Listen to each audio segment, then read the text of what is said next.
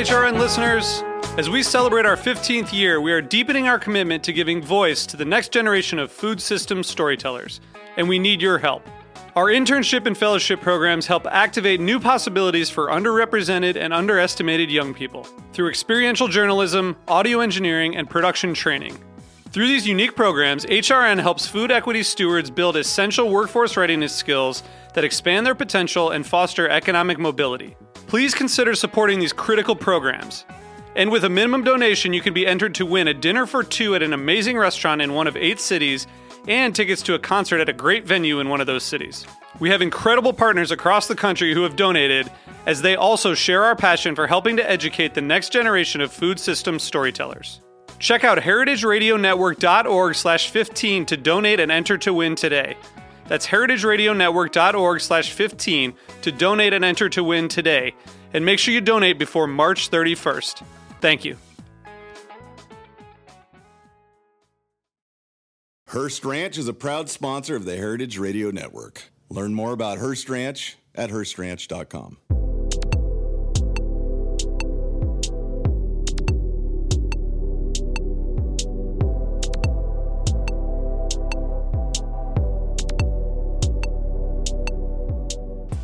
Hello, welcome to Japan Needs. I'm your host Akiko Tema, a food writer and the director of the New York Japanese Culinary Academy, which promotes a deep understanding of Japanese cuisine in America. We are broadcasting live from Brooklyn, New York. This show is all about Japanese food and food culture. We see sushi at every day in the supermarket, but what is beyond sushi? We hear dashi ramen izakaya, but what exactly are they? Japanese food is still a mystery for many people, and I try to demystify it in this program with my cool guests. My guest today is Genki Ito, who is the founder of Tipsy Sake, an online store that specializes in Japanese sake based in California. By the way, Tipsy is spelled Tippsy, so Tipsy. And Japanese sake has been increasingly popular outside Japan in recent years, and the US is one of the most promising markets for the sake industry. For example, between 2011 to 2021, the value of Japanese sake export to the US tripled, and its quantity doubled according to the Japanese government statistics. In other words, Americans are drinking not only more sake, but also higher quality sake than 10 years ago. But if you live in America, you normally have to go to a Japanese restaurant to discover great sake, partly because your local liquor shop doesn't carry good enough sake to your palate, or so maybe sell no sake at all, or the store doesn't have anyone who can give you good solid advice on which one to buy. And Tipsy Sake is a nice solution for the problem by making Japanese sake more readily available to everyone from sake novice to connoisseurs. So today we'll discuss how Genki's unique background led him to come up with this successful business concept, and what types of Japanese sake people are drinking now in America, and how COVID-19 dramatically boosted Tipsy Sake's business, and much, much more. But before we start, Japan News is available on the Heritage Radio Network website, as well as on iTunes, Stitcher, and Spotify as a podcast. So please go to iTunes, Stitcher, or Spotify, whichever you listen to, and subscribe to Japan News. And please write a review. We really appreciate your feedback. Now, let's start a conversation with Genki Ito. Hello, Genki. Welcome to the show. Hi, Akiko-san. It's nice to be on the show. Okay, so welcome back from Japan. I heard you just went to Japan. Yes. I had a business trip to Japan. I was there for about 3 weeks, and it was crazy. I had to stay in the hotel for the first 6-day mandatory quarantine, and I couldn't step out of the room. And they served me the same food over and over again, so cold bagel boxes, and I complained about that on Twitter, and people were kind of like, getting angry that I'm complaining about the free food and stuff. And, that was an interesting time to go to Japan. Right. Yeah, maybe in a couple years after, it will look back, and then that was a crazy time. So, yeah, it sounds like you had a very precious experience. So, anyway, so to get to know you, where are you from, and what did you eat when you grew up? I'm originally from Nagoya, Japan, in the middle of the country, and I grew up eating my mom's handmade meal. Okay. What kind of, like a Japanese? Japanese food. Yeah, I'm from suburban area in Nagoya, and I was living with my parents, and my grandparents were there.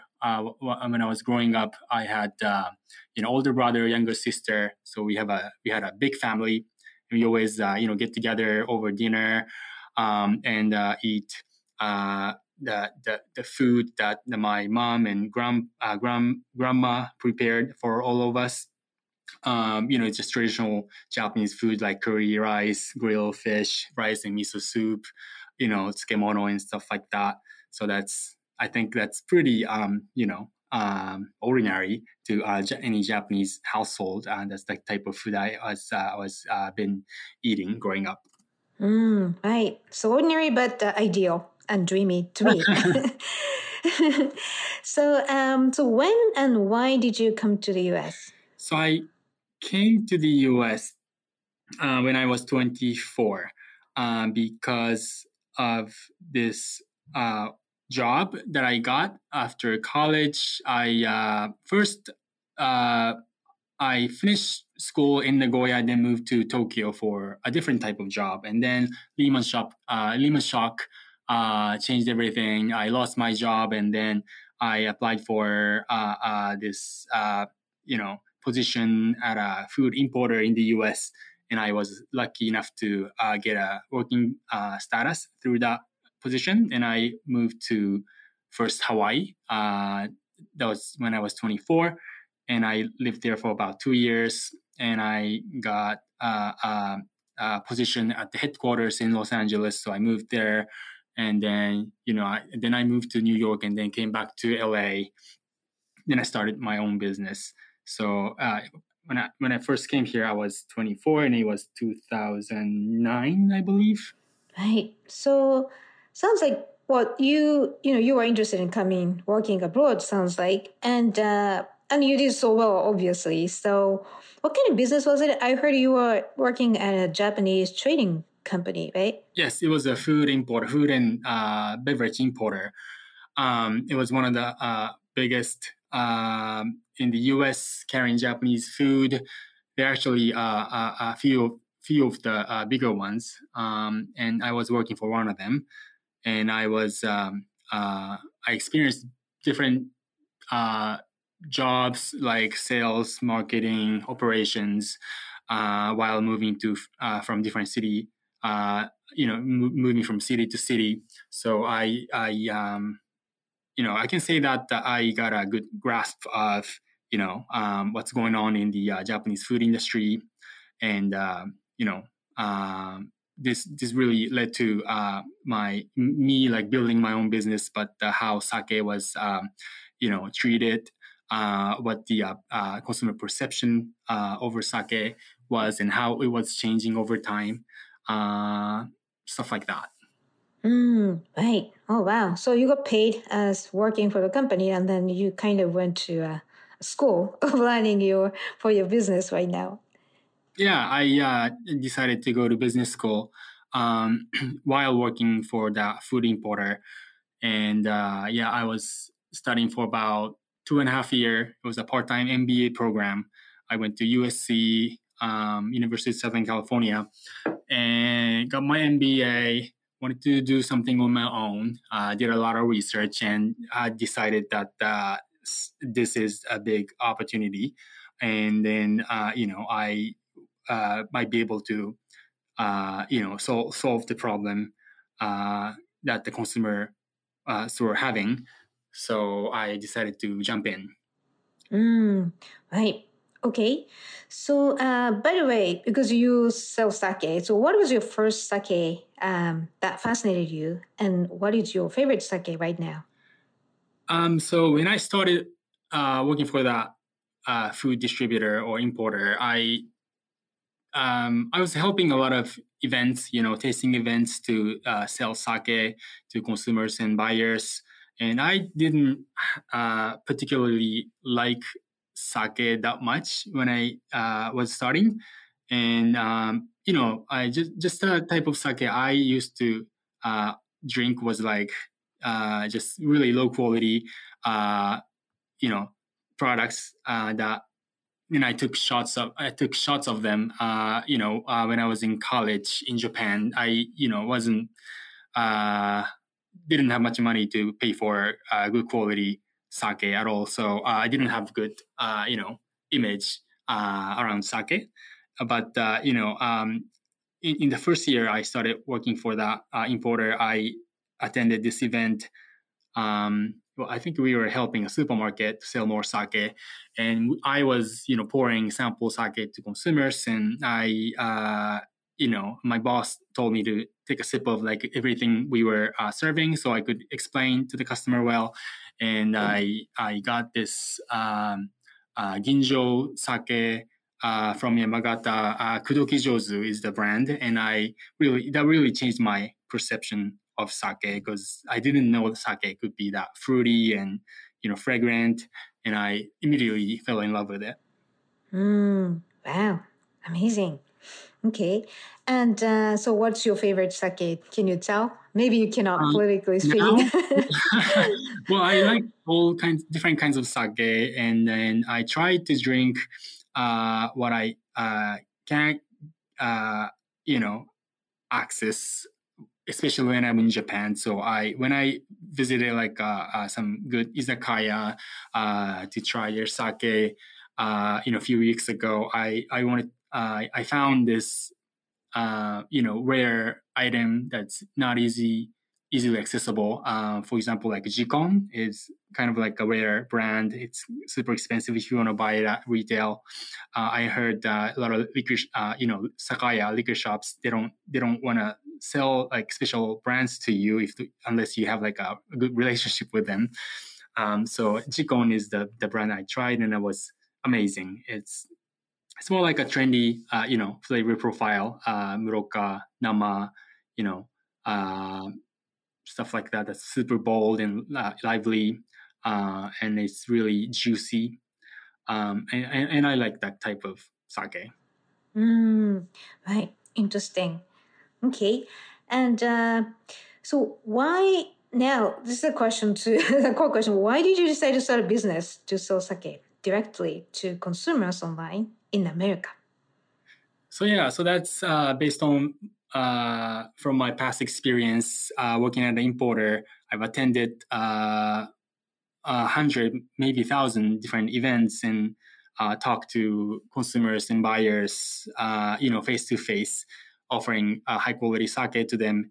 And I got the same response over and over again. So they said whenever they see me serve sake, they're like, "Oh, I know sake. I've had a lot of shots during college." Or some people are like, "Oh, I don't do sake. It's too strong for me because it's like vodka, right?" But whenever I served the high quality sake as a sample, they changed their their facial expression. They're like, "Oh wow, what is this? Is this really the same sake that I had before? I never had anything like this. It's fruity. It's like white wine. Why can't I get more of it?" So I see this kind of response over and over again, and then realized, how come they just don't go to the Japanese market and buy some sake, or where else can they buy sake?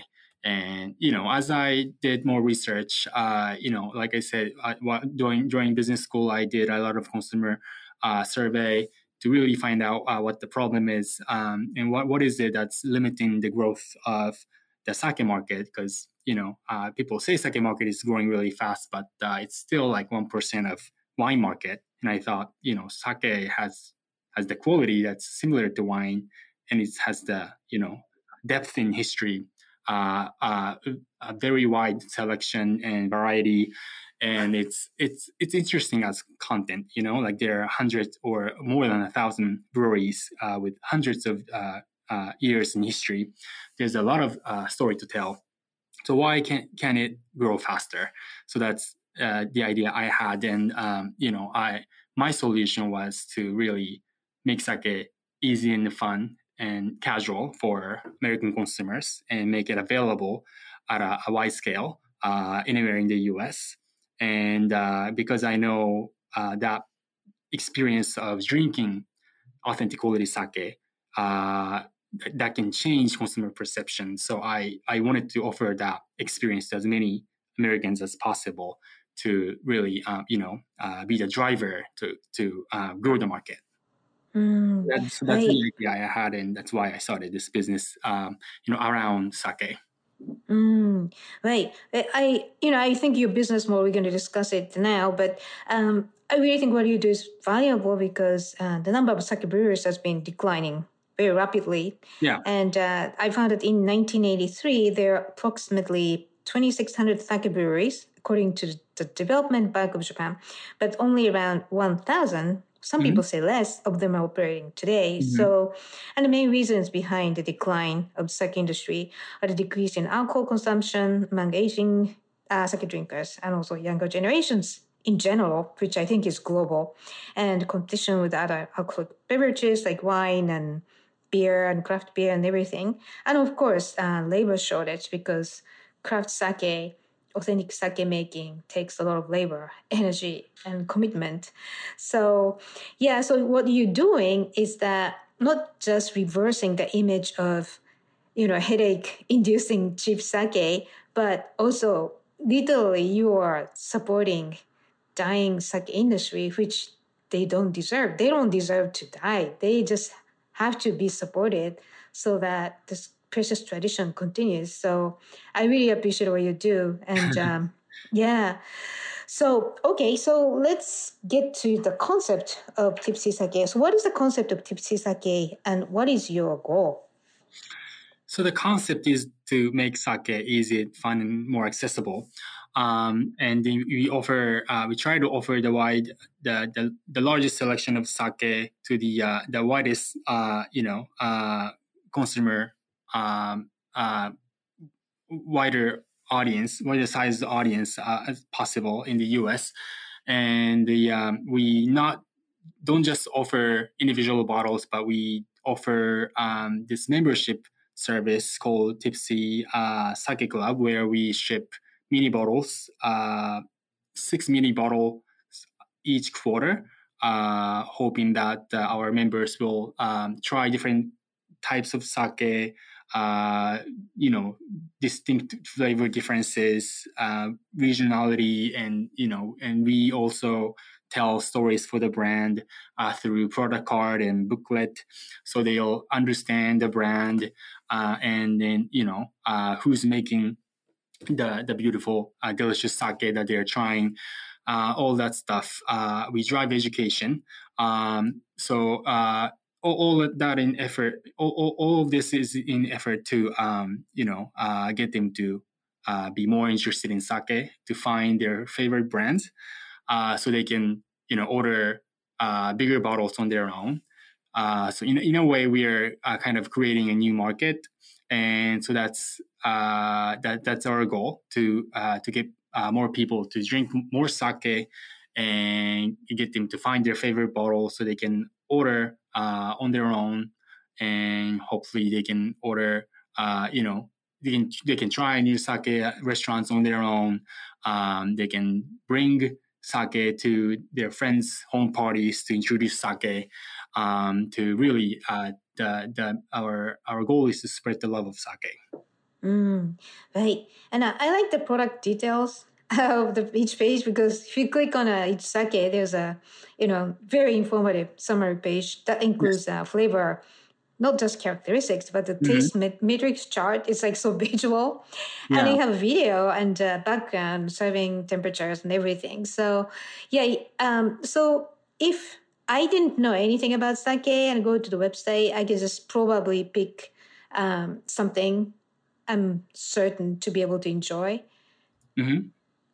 Yeah, you just go to the website, and then how do you choose? Like, I have no idea. What shall I do? So we have different,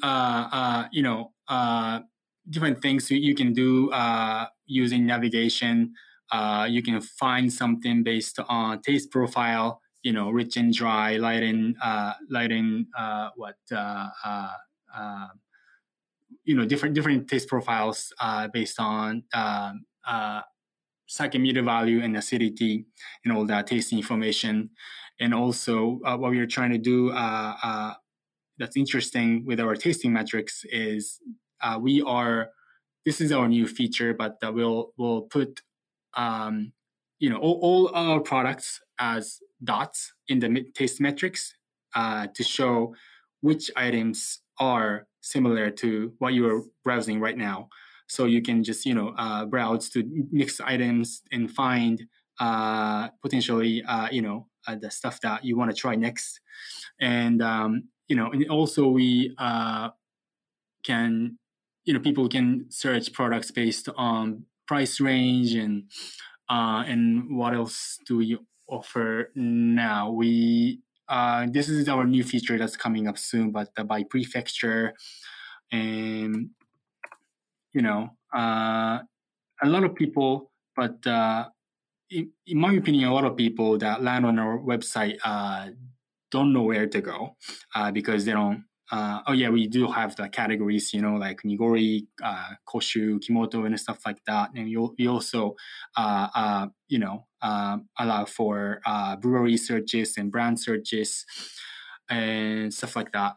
I think a lot of people don't have any idea how to find what they should try first. So that's why I offer on our first page our membership products, where you can just start with our welcome package with beginner's guide included in the box and 6 different bottles with distinct flavor differences to try to find what type of sake they should be looking for.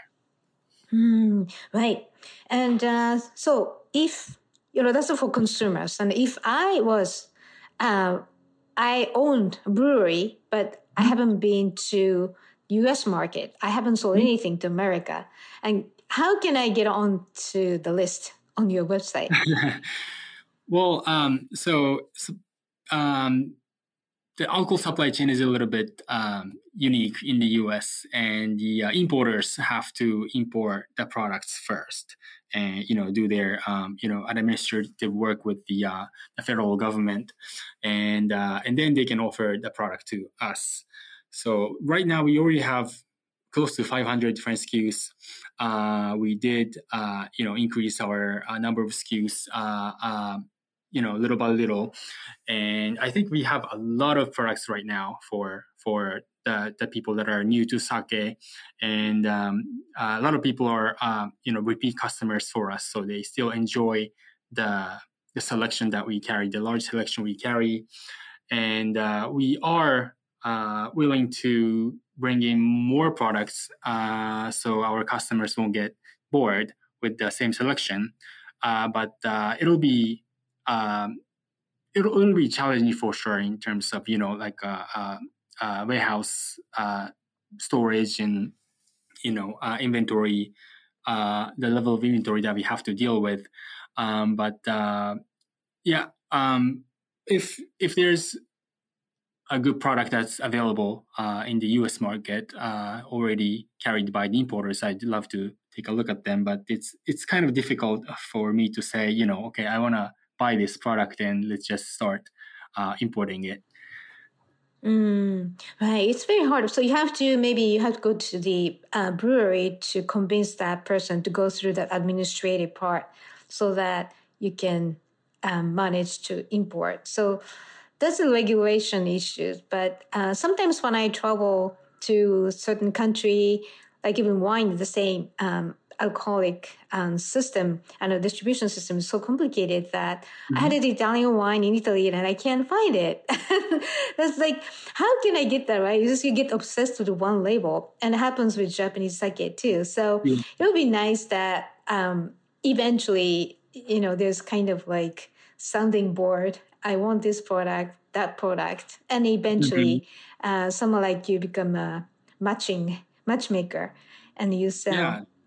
Right. Yeah, that'll be our that's our dream, like to make more labels available in the US and to have everything ready for purchase for customers in the US, because there are brands that are difficult to access, and even there is stuff that people in Japan even can buy easily.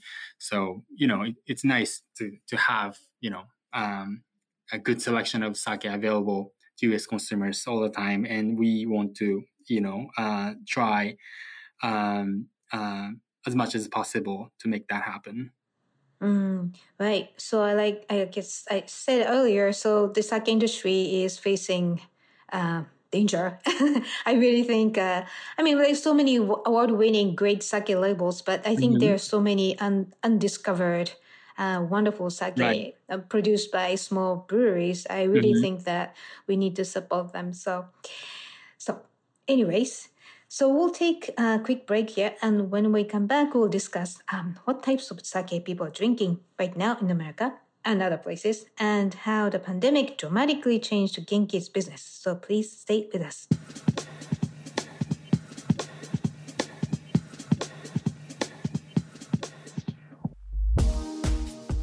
Hearst Ranch is a proud sponsor of the Heritage Radio Network. The Hearst family has been raising cattle on the rich, sustainable native grasslands of California's Central Coast for over 150 years. Piedra Blanca Rancho in San Simeon is the original Hearst Ranch, founded by George Hearst in 1865. George's son was the famous publisher William Randolph Hearst. In addition to being known for building the iconic Hearst Castle, William was, like his father before him, an avid rancher. In his words, "I would rather spend a month at the ranch than any place in the world." Thanks to one of the largest land conservation easements in California history, a joint effort with the California Rangeland Trust, the American Land Conservancy, and the state of California, the working landscape at Hearst Ranch will be preserved forever. Learn more about Hearst Ranch at HearstRanch.com. Welcome back. You're listening to Japan Eats. I'm your host, Akiko Katayama, and my guest today is Genki Ito, who is the founder of Tipsy Sake, an online store that specializes in Japanese sake based in California. So you carry all types of sake, from Junmai Daiginjo to Kimoto Yamahai. So what types of sake are the most popular right now? It's very difficult to say. And if you want to ask like what are the famous brands, I would just list popular brands. The popular brands are, I think, the same across the country, because I think it has to do with the availability of the products and the marketing efforts by those brands and the importers. So popular brands are also popular among our customers at Tipsy. But interesting is that I think cities like top-tier cities like New York and San Francisco, maybe Chicago, maybe customers in those metropolitan areas who has access to a variety of restaurants and high-quality cuisine, they tend to order something very, very particular, like Yamahai products and some particular brands that aren't really available in California, but people in New York want specific products because there are people that I know that are promoting those particular brands and working closely with restaurants and doing food pairing, and I think those grassroots efforts are paying off, and some customers have a strong brand affinity with particular items, and I think that's amazing. But other than that, I think people that are new to sake tend to order, lower in price range, easy to drink, like major products by major manufacturers because of the lower price points, and something that's really that catches your eye because of the packaging, like the color pink, blue, and stuff like that are also good sellers. I think it really depends on what the customer segment you're talking about. They buy different types of items. Right. So sounds interesting, right? Because of course there's a visual effects of how easy to understand the label, how attractive labels are, but also that education part, because the sake sommeliers at restaurant, they really kind of unfold all those magics of sake. And otherwise you have no clue. And I think if you visit the winery or,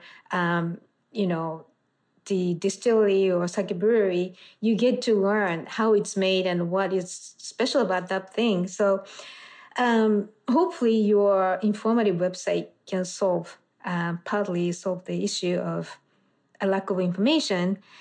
But yeah, so that sounds like the bigger cities have more kind of like niche types of sake people drinking, not just Junmai, Daiginjo, but something like a more complicated production system like Kimoto, Yamahai. Those things kind of preferred in major cities right now?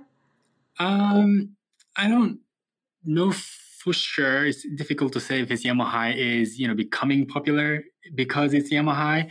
I think it's more because of the people behind like marketing those products, and they're telling stories for the brands, and because Yamahai or Kimoto brewing methods, they're easy to explain. it has takes a lot of manual labors, and that makes a good story to tell. So that's why I think people prefer those brands, and they happen to be Yamahai and Kimoto. But yeah, I hope our websites do playing a similar role, to tell a story for the brands with all the tasting information that we have, and videos and photos, and also the interview pieces that we do with brewers to really help people choose the sake they want to try. Because the packagings and colors and all the other stuff that those are the only things that consumers had when they're as information when they're choosing sake before. But right now, because of us, and we do have this membership products to really go into the stories of those brands that we work with. I hope we help our customers find their favorite brands, find their new brands, and then make them become their favorite, so they can purchase again and again. So that's the idea, and what of Tipsy, and that's what we want to do. Right.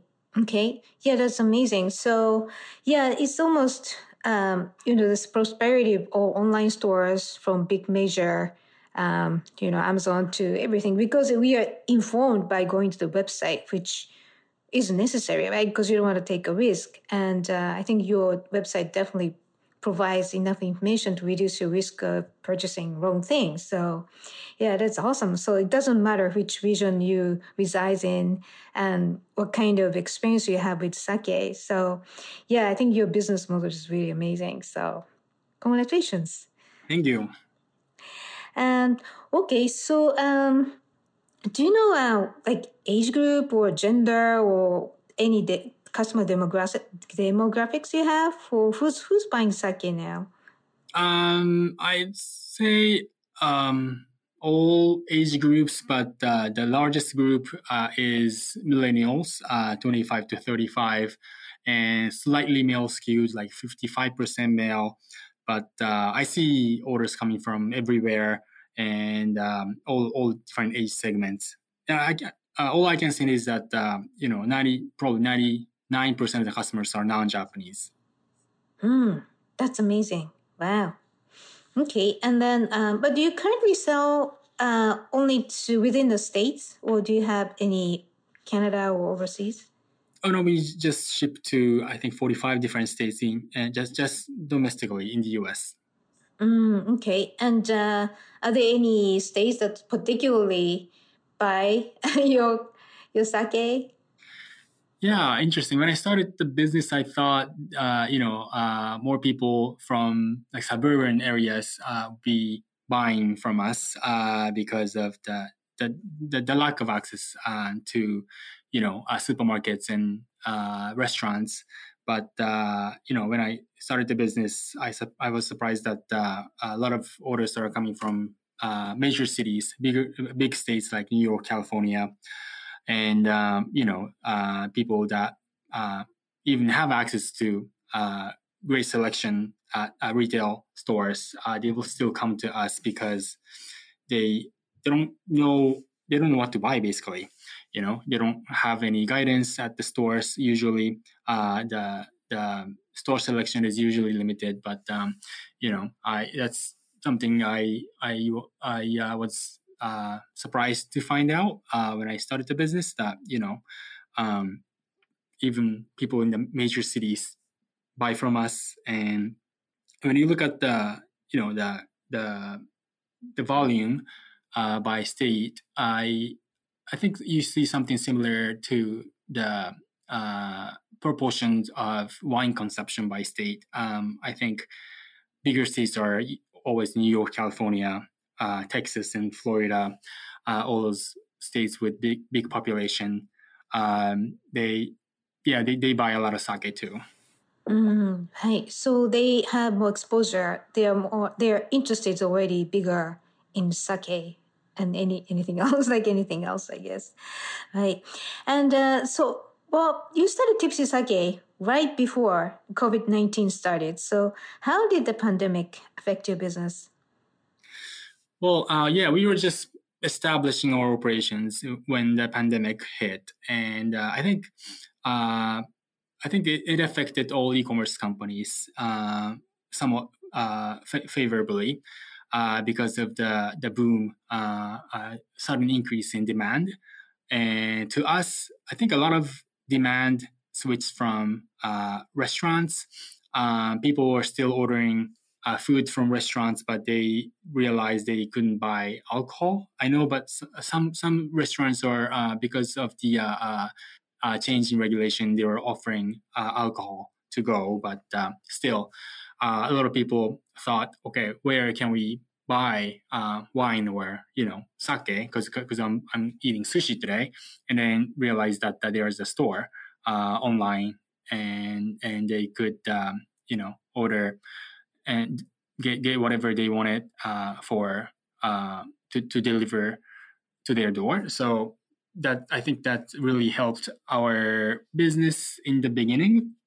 That really helped our push our sales very significantly. But last year, I think a lot of restaurants opened up, and the restaurant capacity was close to 90% during the summer already, and that was a bit challenging. But we found that a lot of customers that came to us during the lockdown, they decided to stick with us. We have very high retention rate, and that's great to know. Because we were solving customer issues, solving customer needs, because people were still looking to buy great sake anywhere in the U.S. And then they if they don't order or drink sake at restaurants, they will still want to drink sake at home. So that's a great finding. And so the pandemic overall really pushed our sales, helped us establish our operations.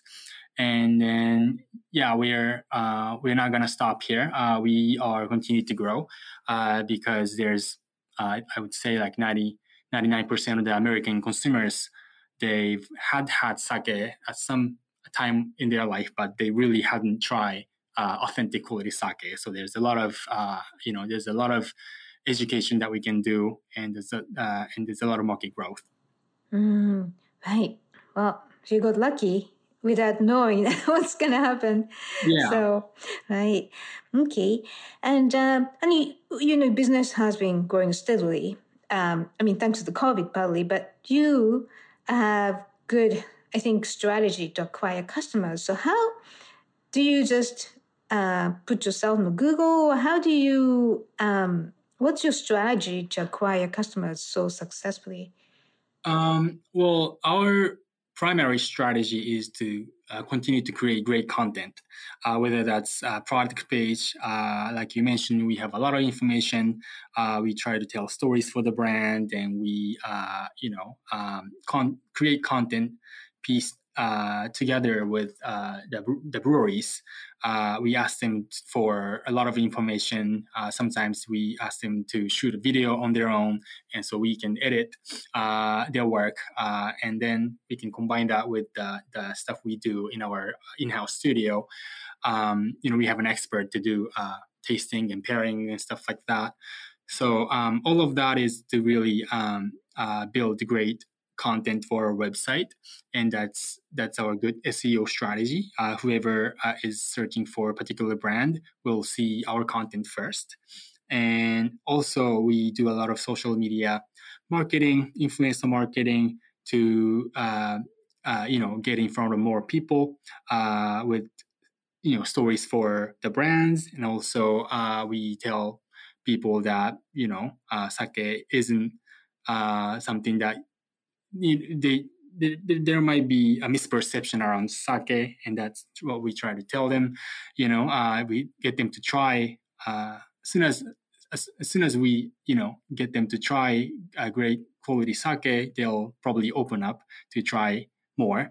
So that's our top funnel strategy, to show great content, good content about sake to as many people as possible on social media, get the influencer to try our sake, subscription kit or a mini bowl tasting kit, so to get the word out. So that's our marketing strategy. Right. And at the same time, you have to maintain good quality sake throughout your portfolio. So how do you select sake? Do you work with sake sommeliers, or do you have relationships with different high quality breweries, or how does it work? Well, so initially I started the website with only like 200 SKUs. And at the time I just, worked with the major suppliers, and I tried to carry most of the popular products, and also in the products that I could source information for, because a lot of products come without any information. It's very difficult to contact breweries directly to ask for information when I was just starting out. But right now it's a little bit different. We have a team, product team, to source information directly from breweries. We interview them. We get them to, submit great photography for the breweries and the brands, So to select our product portfolio, I work with sake sommelier. We have a sake expert on the team, and she does all the management work for the portfolio. She talks to importers and brewers, get offers about new products, and she looks at the our product selection and continues to bring in more interesting item, so our customer won't get bored, and they'll enjoy to find new products time to time. Right. Sounds like that job is very interesting. Yeah. It's almost like treasure hunting to get information. Yeah, I'm sure that, the breweries enjoy being interviewed and asked more about what they do, philosophical things, because your website really features the deep part of what they do at the breweries. So, yeah, great job. Okay, and then what are the biggest challenges in running your business so far? The biggest challenges were fundraising, for sure. That's number one, because I started the company on my own, and I realized that I needed funding to continue to run the business. For marketing and other purposes, of course. And I did three rounds of fundraising so far, and whenever I do a new round of financing, I just find it super difficult, and it's because it's hard to convince investors of the potential of this category, Japanese sake, because the market size is still very small.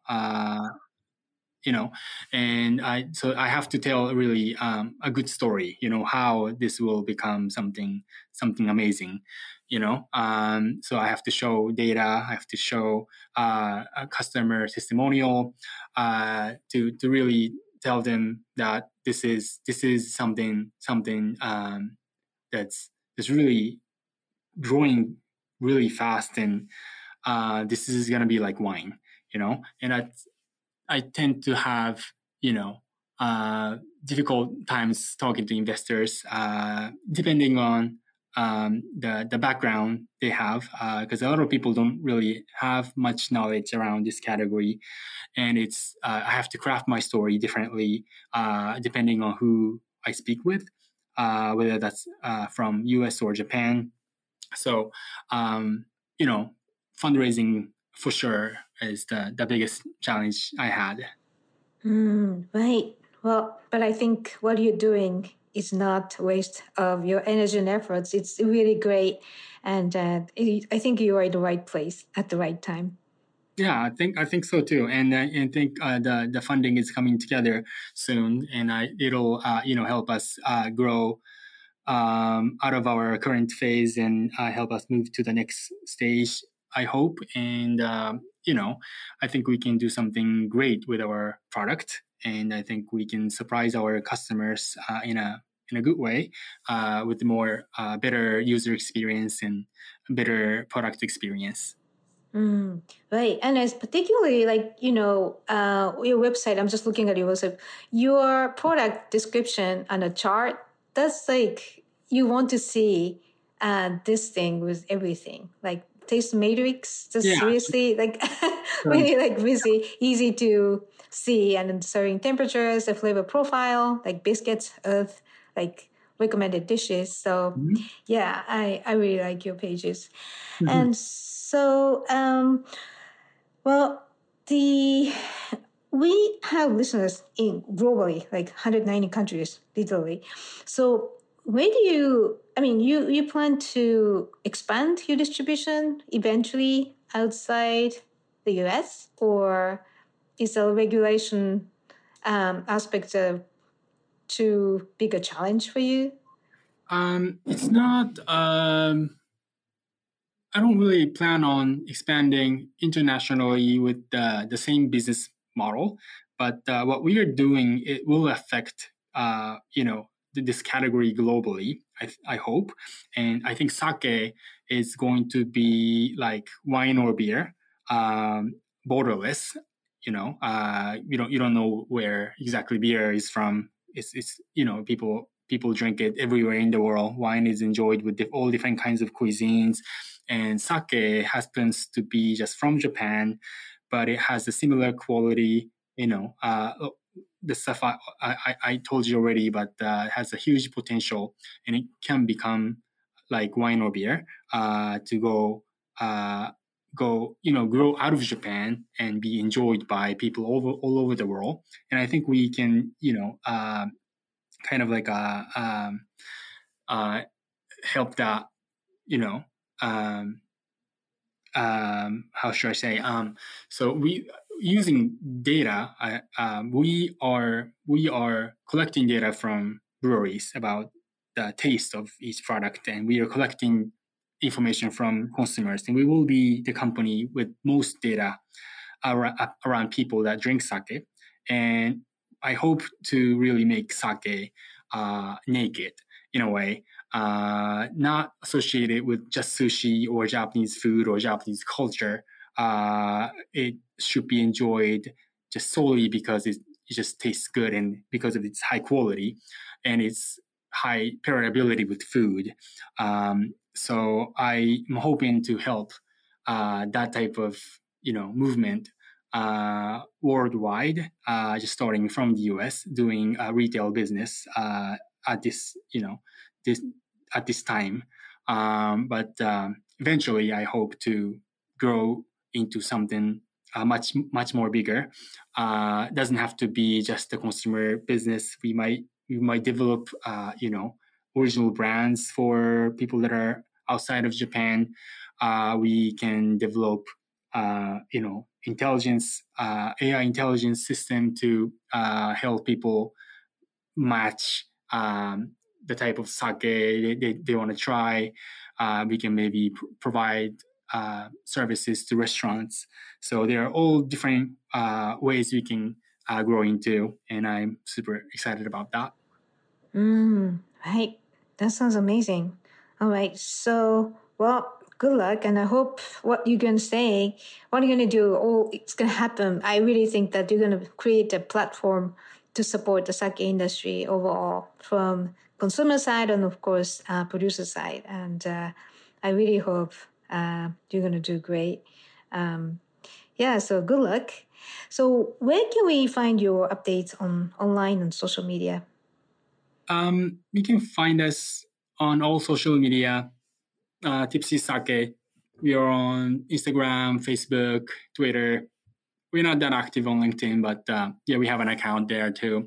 So if you can follow us on those platforms, that would be great. You'll see our new products launch and new features, and you'll get notifications when we release new blog articles and stuff like that.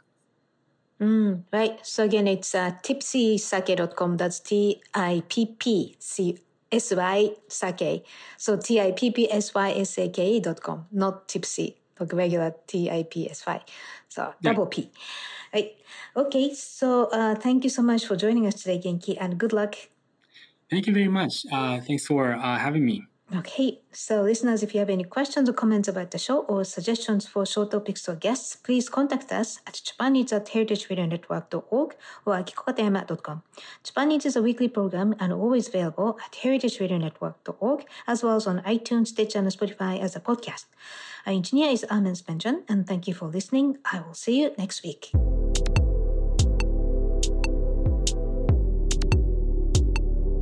Japan Eats is powered by Simplecast. Thank you for listening to Heritage Radio Network, food radio supported by you. For freshest content, subscribe to our newsletter. Enter your email at the bottom of our website, heritageradionetwork.org. Connect with us on Instagram and Twitter at heritage_radio. You can also find us at facebook.com/Heritage Radio Network. Heritage Radio Network is a non-profit organization driving conversations to make the world a better, fairer, more delicious place. And we couldn't do it without support from listeners like you. Want to be a part of the food world's most innovative community? Subscribe to the shows you like, tell your friends, and please join the HRN family by becoming a member. Just click on the beating heart at the top right of our homepage. Thank you for listening.